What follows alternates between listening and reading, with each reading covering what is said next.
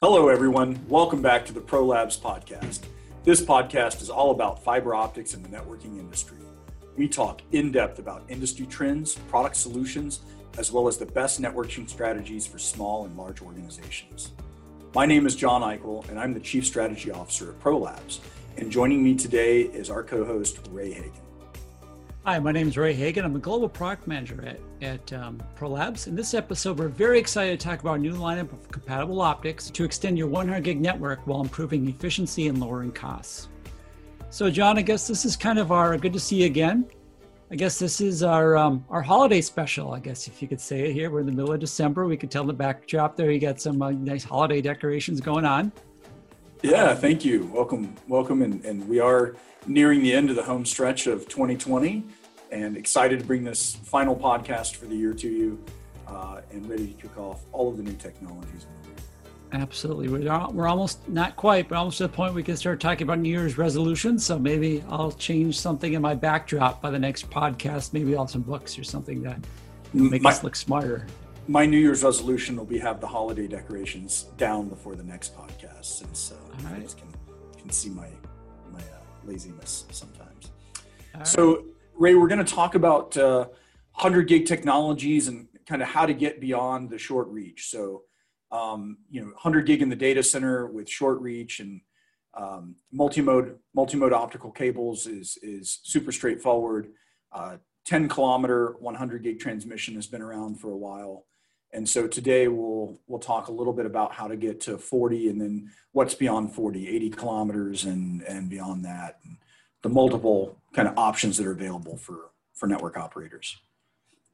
Yeah, absolutely. We're seeing that one of the big challenges that service providers, especially in data centers as well, is solving, pushing 100 gig beyond 40 kilometers. That's the number one challenge we've heard for the last several years. So, luckily now there's several different options for customers to use that allow them to do so and at varying efficiency levels, right? So different price points depending upon what your needs are. So we'll walk through a few of those today for everyone here on the podcast. So we'll talk about three solutions. Like first of all, will be the CFP2 DCO. So John, coherent communication's been around for a long time. So CFP2 DCO is probably not a new product, but what's been your experience working with coherent and CFP2 DCO, and what benefits and challenges do you think it presents to operators? Sure. So CFP2 DCO was probably the first pluggable coherent technology that existed on the marketplace. So prior to this module, most of the coherency existed in the host platform, whether it was a transmission platform like a DWDM shelf or line card, or a router or switch itself. The coherency, the mathematical capabilities existed kind of in the line card or in the shelf. And so you saw that with the CFP, ACO, and technologies kind of prior to the DCO. And in DCO technology, the idea was to put the coherent DSP and processor into the pluggable module. And ideally, the cost of entry would be lower for a network operator to buy the shelf or chassis because you were paying for the DSP as you actually lit the port and inserted the pluggable optic.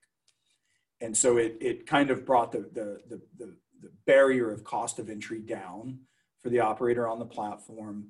But it also meant every time you needed to turn up a new port, the cost to turn up that port was more expensive. So it became less of a pay up front and more of a pay as you grow. What was the premise behind CFP2 DCO? The adoption has been kind of lackluster. So you can find with almost all of the major equipment manufacturers, a couple of platforms or line cards in each of their portfolio that support CFP2 DCO. But I wouldn't describe it as the most widely deployed socket on the marketplace. And usually it's only in more expensive systems to start with.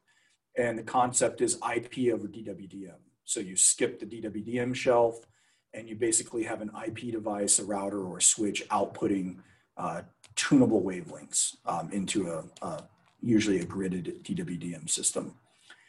So it's there. It works. It's tried and true. Those modules are expensive and they need quite a bit of power because the module itself's got a DSP. You have limited selection, I think, in your OEM platforms in terms of compatibility or a socket. But good news is ProLabs has you covered. If CFP2 DCO is in your technology roadmap, we've productized and been shipping that product for quite a while now. Ray, you want to talk a little bit about our compatibility with DCO and non-DCO ports and kind of the value proposition that ProLabs has over perhaps a competitor? Yeah, absolutely. So, ProLabs has invested heavily into providing OEM compatible CFP2 DCO optics. So we've got systems in house where we can test CFP2 Cisco, CFP2 DCO Arista, amongst other leading providers.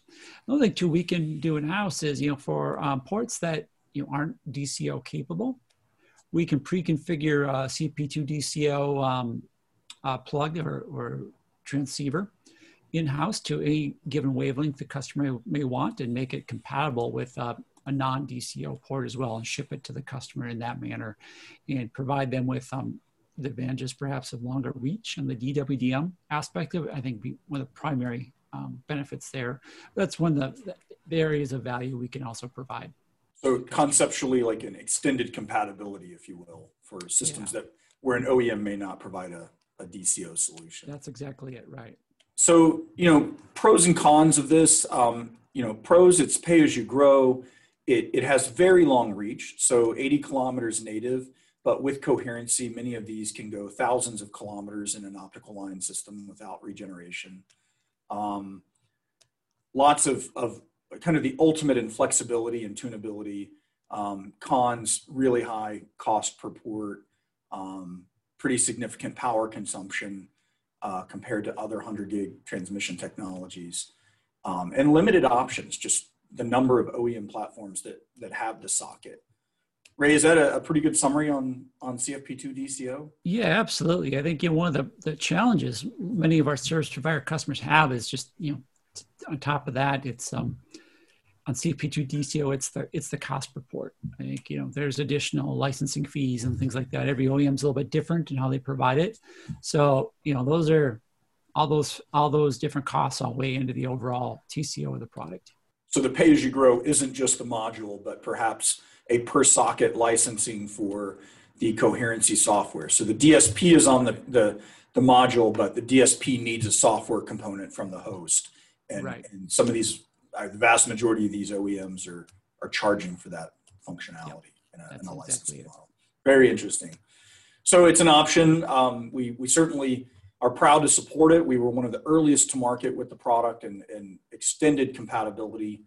But since CFP2 DCO, a couple of other technologies have come along that are equally, if not more interesting, both in terms of function and form factor. Ray, you want to kind of talk about the next option? Absolutely. So, today in data center interconnect and in other long reach type scenarios, a PAM4 DWDM product is has up until last year, it's definitely picked up a lot of momentum. And this is a 2x50 gig DWDM PAM4 module, so it fits in a QSFP28 form factor, which is a much cheaper, right, per port technology than the CFP2 DCO. It's got a couple of cons in the marketplace. Is one, there's competing standards between the different providers of this technology.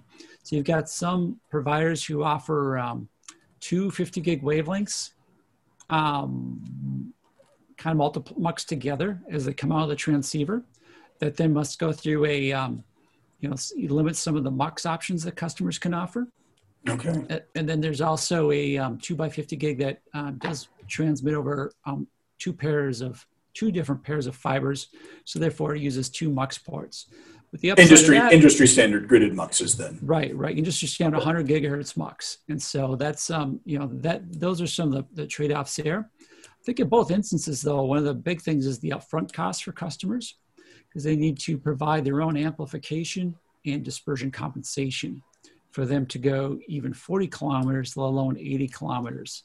So that's, is not clean, right? Not as clean as, say, a CFP2 DCO might be, but depending upon what your application may be, if you're just going a couple of only one or two links, you're like, that's not, probably not there. But if you're going more than 2 links, it probably the ROI might be there on those particular technologies. And Ray, aren't there some complications in terms of operational complexity? So creating that open line system with amplification requires the ability to engineer the link in terms of calculating the dispersion characteristics and loss of the link, and then per channel power balancing in a fairly manual environment. So if you rewind DWDM systems as we think of them today, rewind them 10 years or 15 years, all of that manual intervention is still pretty prevalent then in the open line system, correct? Absolutely. In open line systems, you can, to your point, you can do it yourself, right? DIY, build up your whole link, calculate all your calculations, up to getting everything auto magically done for you, right? And the amount you pay is commiserate, right, with your effort that goes into it. So that's one thing for operators. You can go from from a very paltry 4, 5, 6, less than 10 grand up to 35, 40 grand to have all these different things put together. So there's a or higher, right? So there's a large range of costs and complexity that goes into that everyone needs to keep in mind.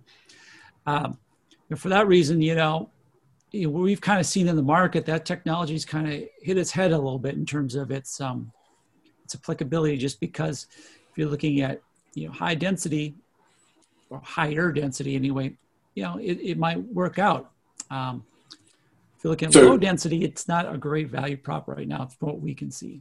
That first link is very, very expensive. And then yes, if you kind of think of it over 20, 40 or more 100 gig links, the amortized cost of that barrier of entry is much lower. So unlike the CFP2 DCO, where the first link really doesn't cost more than the DCO modules, the PAM4 link has an initial infrastructure build that's absolutely required to make even one circuit operate. But you get some flexibility. And these open line systems are generally point-to-point only, so they're not intended for complicated ring or optical add drop sites along a path.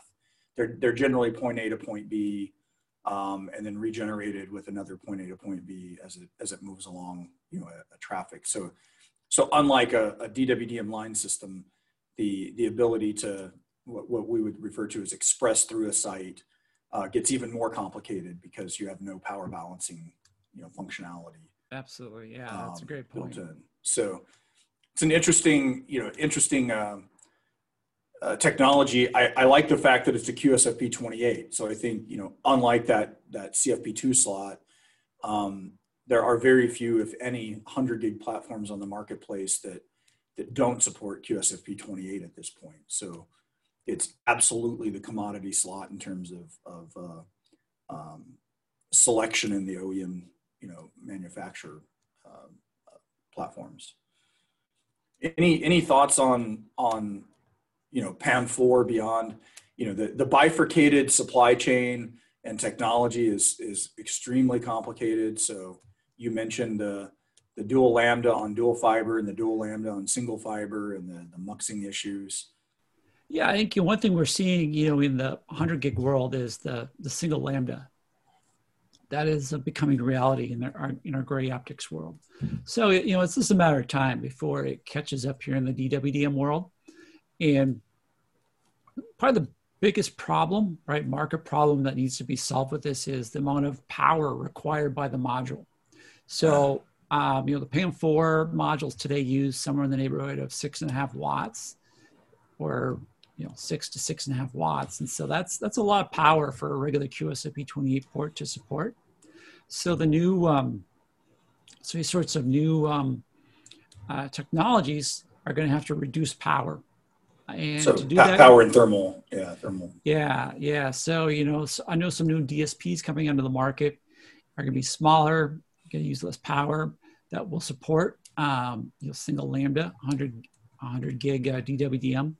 I suspect that here over the next year to 18 months, we'll see some real developments in that area where I think that technology is going to be a lot more accessible.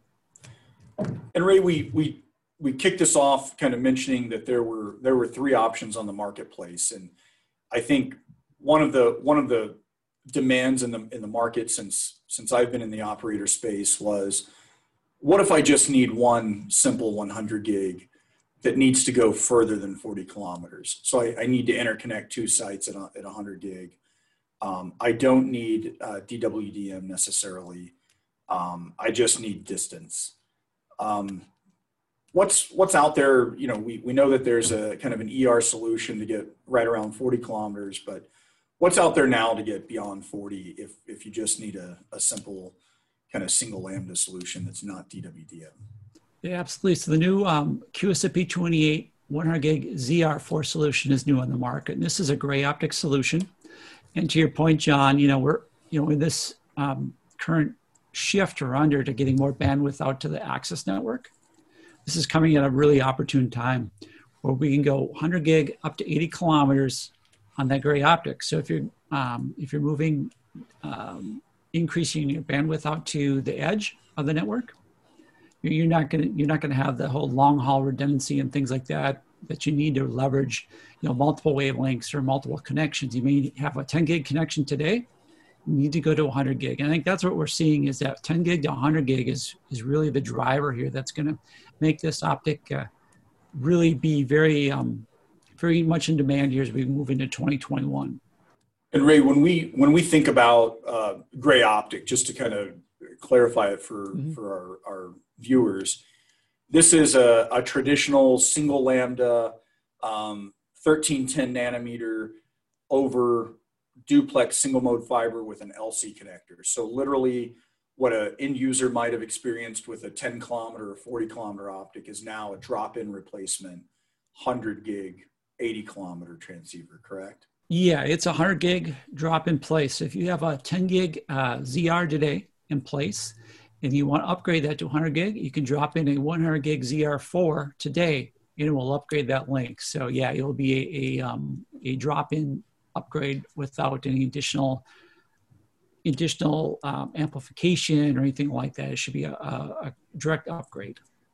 They say all good things that sound too good to be true might be. So let's talk about kind of the cons or the potential drawback of the QSFP28 ZR4. I think they're fairly limited. The technology is robust and it's reliable. The links work, throughput is good, but to get 80 kilometers on a 1310 nanometer laser, I would guess you need quite a bit of power. So would you want to kind of elaborate on kind of that one gotcha? You mentioned it on the PAM4. I think it's just as potentially relevant here, maybe not quite as bad. Yeah, absolutely. So, the power does use quite a bit of power. So you're talking anywhere from 5.5 watt to 6 watt type of power is what these particular transceivers use. The other, I wouldn't call that gotcha, but the other thing to keep in mind is that it does require FEC on the link to go 80 kilometers. So FEC is required, but, considering that, FEC is used in, nearly, whole lot of applications today, it's probably not that big of a deal. But those are the only real gotchas there. I think other than the fact you can only do one connection, right, over that. But other than that, you're over that fiber pair. But other than that, that comes with the territory with this optic. And Ray, the ProLabs QSFP28 ZR4 is a fairly new product, but my understanding is we're now shipping it in volume into the carrier space, and we're hearing tremendously positive feedback on the simplicity of completing a link upgrade. You mentioned the drop-in from 10 to 100. Yeah, absolutely. So we're shipping with OEM compatibility today. I think we've got all the major OEMs covered today, Cisco, Juniper, etc. I think there's a couple OEMs out there that, the power doesn't quite work out with, but that's pretty well known in the industry. And, there's other ways to work around that, I suppose.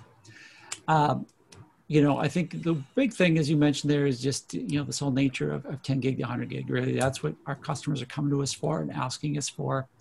And that's, where this particular where we're seeing the opportunity here and where it's going to ship in volume. It's really exciting to see the continued evolution to 100 gig.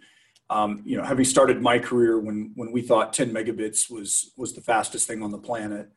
And then 100 came along and we thought we'd never use more than 100 megabits, and then gigabit, and then 10 gigabit, and now 40 and 100. And we're already seeing, 400 gig shipping in volume in the data center, and 800 gig on the horizon, very near horizon.